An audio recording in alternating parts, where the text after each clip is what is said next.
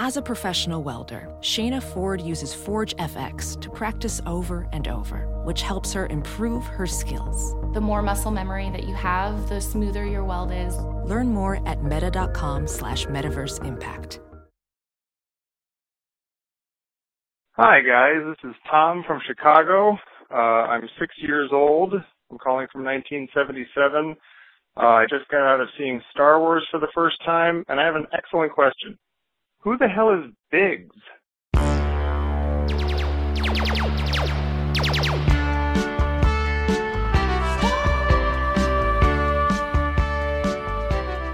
Welcome back to the Star Wars Minute, the daily podcast in which we analyze, scrutinize, and check out the movie Star Wars 1 minute at a time, every minute in order. My name is Alex Robinson from the Ink Panthers podcast.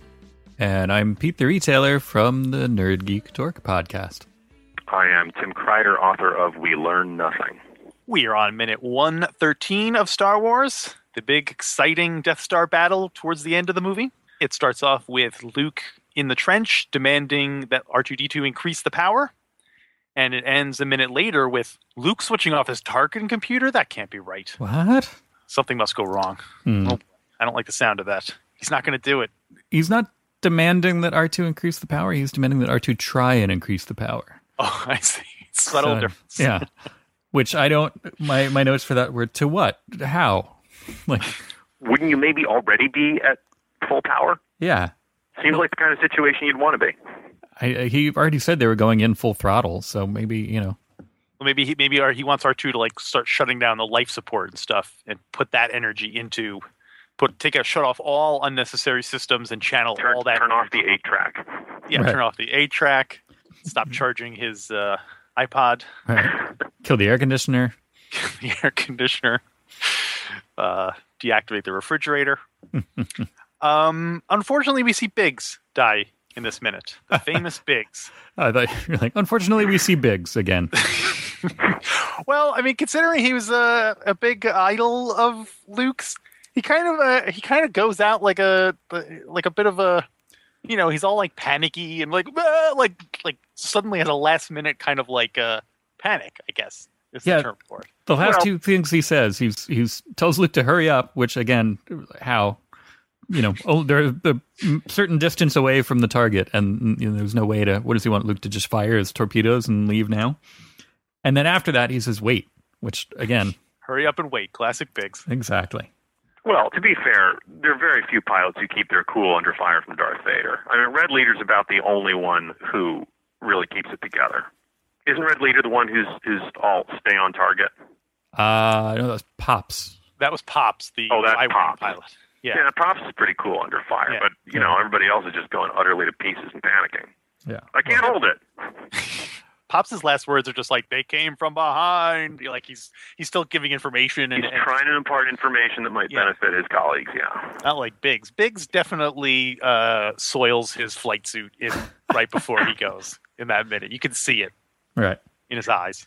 Good thing he didn't eject, because if he ejected after soiling his flight suit and then ejecting and being in a small force field, that would get pretty uncomfortable.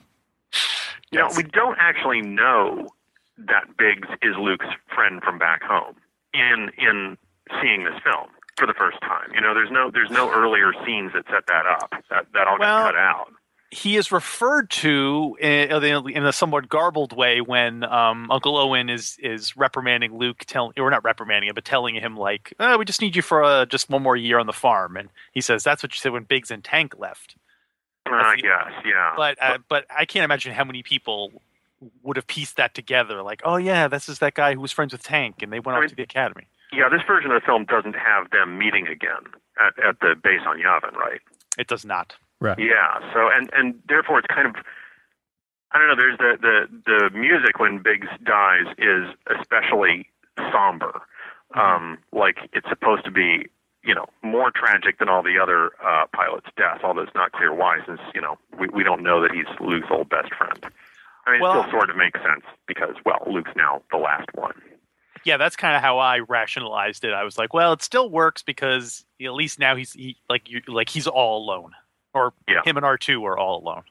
Yeah, I mean, without because in the original inception of this movie, there were 3 scenes with Biggs. There's the scene at the beginning where he meets back up with Luke after Biggs has been through the academy on Tatooine, and then they meet back up before the battle, and then there's this scene. So it's much more of an arc for Biggs, but without it, I think it should have just been toned down a little more, just to be like, and there's that guy. He blew up. So to hear Lucas tell it, he never intended to keep those early scenes in, although I don't believe a thing he says. No, exactly. I wanted to mention, I was brought in here partly as a pyrotechnics connoisseur, and I wanted to talk about the difference between X-Wing versus TIE Fighter explosions in this movie. All right. I like it. This is an especially fine one when Biggs is destroyed. And you'll note that the X-Wing explosions they look different from the TIE Fighter explosions. It's a different chemical composition for the pyrotechnics, different colors. Like the TIE Fighter explosions are really fiery. And you see the ships bursting apart into pieces and showers of sparks. Like the models were pre-scored so that they'd come apart in a predictable way. To look like a machine that was really built that was blowing up. Like they look like, they hurt. And also you always see the pilots in their cockpits exploding. Whereas the TIE fighters just those explosions are more abstract, and the ships just disappear into these billowing clouds and glowing fragments like fireworks. So that, it's humanized when our heroes, the rebels, die, and then the TIE fighters blowing up is just awesome. Another target picked off. When the TIE fighters blow up, do they actually blow up a model, or do they just replace it with a shot of an explosion? I have seen footage of them blowing up TIE fighter models, but you definitely don't see the actual ships exploding in the movie. It seems like they're just have explosions superimposed over them. There are no close-up shots of the TIE fighter pilots being like, tell my wife I love her. Right. Like a little photo of his kids back home. Yeah. Little tidy TIE fighter pilot helmets. When like the Irish flutes would come in as the guy was like, like there'd be no sound effects. It would just be like that kind of like, ghostly, distant Irish music as the TIE fighter pilot is barreling down to what will be his doom. Yeah, Joe Viscasil was the name of the pyrotechnician on Star Wars. He was real young, like they all were, working on this film. He later did Independence Day, also famous for explosions. I mean, he's done most of the cool explosions in action films you've seen. Well, I'm glad you got a shout out. I think the behind the scenes person we've mentioned the most is probably Ben Burt, but of course. It's nice that you know the name of the guy who did the explosions. Oh yeah, or the head guy anyway. Yeah, I think a lot of people got decent careers out of their work on Star Wars. This is another time where Ben Kenobi pipes up from the ghostly beyond, and he says, "Use the Force, Luke. Let go, Luke." And it's unusual in that this is the time where this is the first time where Ben's words are more interactive with Luke. In that Luke hears it, he says, "Let go, use the Force, Luke." And then Ben's like, "Luke, trust me." It's like he's talking to him more than just sort of blurting out kind of aphorisms about using the Force from beyond. Like that. Right. Yeah, this is an actual much more practical advice, and also he is reacting to what Luke is doing, which is like Luke hesitates and he kind of repeats it and emphasizes trust me. Luke hesitates significantly. That I feel like it's a lot of convincing on Obi-Wan's part. He's like, "Let go, no, trust me, come on, just do it, do it, let go." Luke does not mention to anyone else in the film, as far as we know, that he is hearing the ghostly voice of Ben Kenobi from beyond the grave. We never see. I don't think he ever tells anyone that in any of the movies, does he? No, I don't think he does. No, it's odd. Huh. I guess. I don't know. Maybe it's just a Jedi secret, or maybe it's like he doesn't want people to think he's nuts. Well, it's also peculiar that we're kind of getting ahead of ourselves here, but Ben Kenobi shows up as a ghost in Empire Strikes Back, which is supposedly 3 years later, right? Right. So are we to understand that at no point between now and Luke being on Dagobah, Ben never says to Luke, "Hey, you should go to Dagobah"? He waits 3 years to tell him that? Has it been 3 years?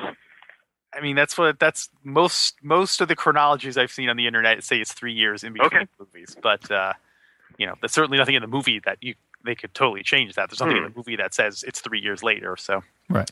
Well, we are getting ahead of ourselves. I think. We'll save that argument for I mean, we don't really know what happens between any of the movies. I mean, I'm sure there's all kinds of tie-in paperbacks and comics that purport to tell us what's happened. By Luke never telling anyone this, is he just kind of like, he's like, well, I could be crazy, so I don't want to tell anybody about this. You know what I mean? Or is he like, why doesn't he tell anyone? Well, I don't want to spoil this for anyone, but, Ben's advice does pay off well here. So you'd think that would validate him, even if he's just a hallucination, he seems to be a helpful one. Yeah, that's true. Even if it's just his own his unconscious telling him to do things. Welding instructor Alex DeClaire knows VR training platforms like Forge FX help students master their skills. There's a big learning curve with welding. Virtual reality simulates that exact muscle memory that they need. Learn more at meta.com/metaverseimpact. Once again, remember I was suggesting that Obi-Wan was controlling Luke a lot of the times, that he was like, use the Force, like when he was doing the lightsaber training, and that Ben was actually using the Force to control Luke to make a point there. And so this could be I feel like it's almost like the same thing. And he's got to like, just, trust me. Just come on. So when he's saying let go, he's saying like literally let me control your body. Let go of the control stick. I'm going to blow up the Death Star. Just trust me. Just it'll totally work. You'll get all the credit and get to take all the reward, but I am going to be the one who blows it up. Because you can't do it. You just started this morning. So also Biggs is killed by Luke's father. It's a little side perk. Another Tatooine native. Yeah. How about that? I think the Skywalkers in general just don't like Biggs that much. Luke's, maybe they see him as Luke's kind of troublemaker friend. Well, this brings me maybe to the major point I wanted to make about this minute. Star Wars is kind of a odd action-adventure film, if you think about it, in that the hero and villain never directly confront each other. Yeah, it's as close as they get.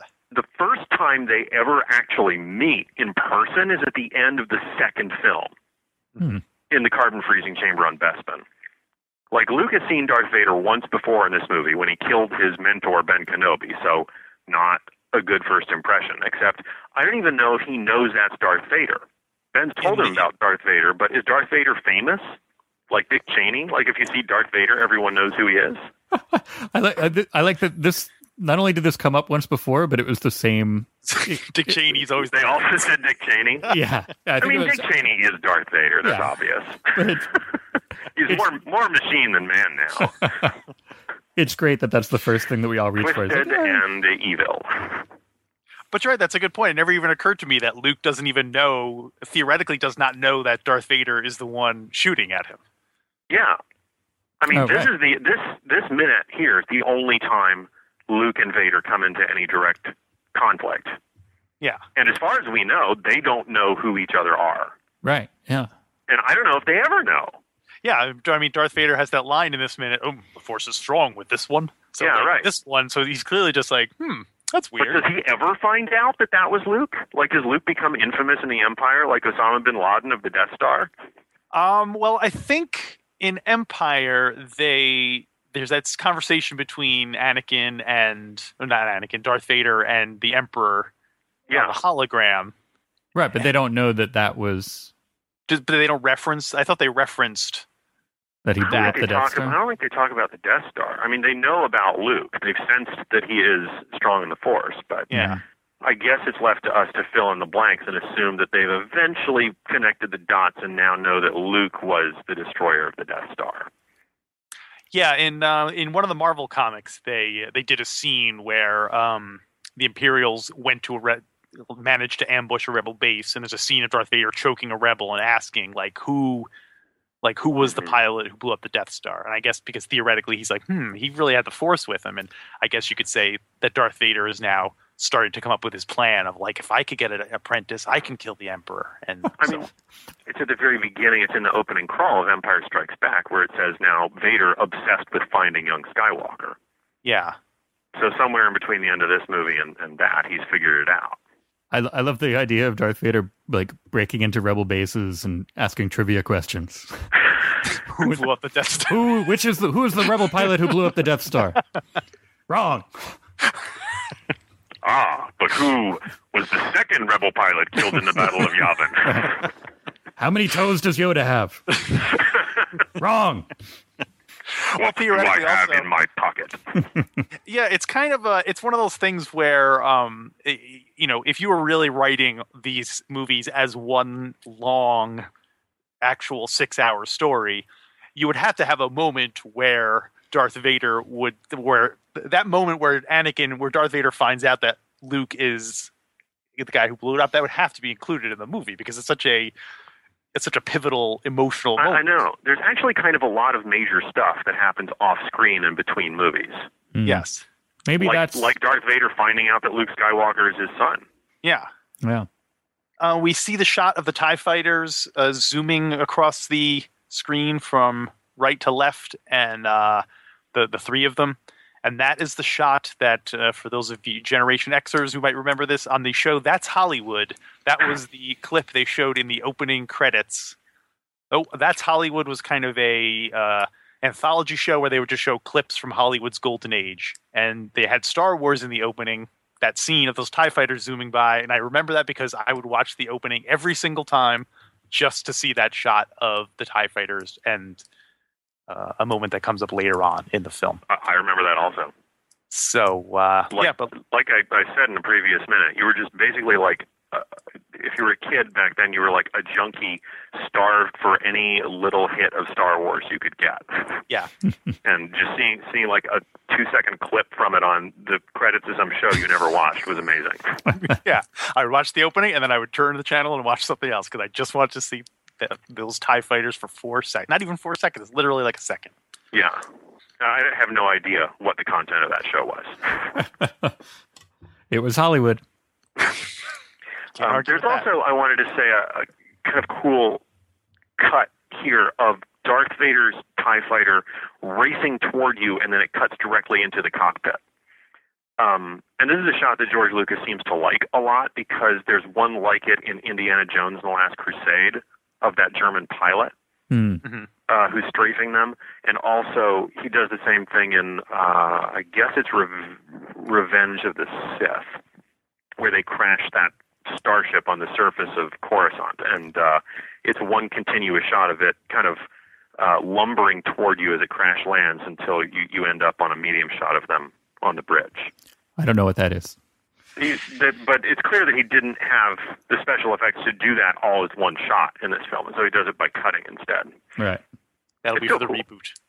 Yeah, maybe. Do you think he got that from the the infamous kind of collection of World War II dogfight scenes that he patched together as the rough for this? Gee, I don't know. I've seen little clips from that, but I've not seen the whole thing, and I don't know if they had shots like that in World War II films. I wonder if that exists anywhere. Is there anywhere you can see basically the World War II footage that they used to make that animatic? That would be awesome. That would be. Somebody get on that internet. Do it. That's all I got. You guys got anything else for this one? No, we exhausted my notes a while ago. So the last thing I had to say was there's a shot of these plastic buttons on Luke's dashboard that look very 70s and sad.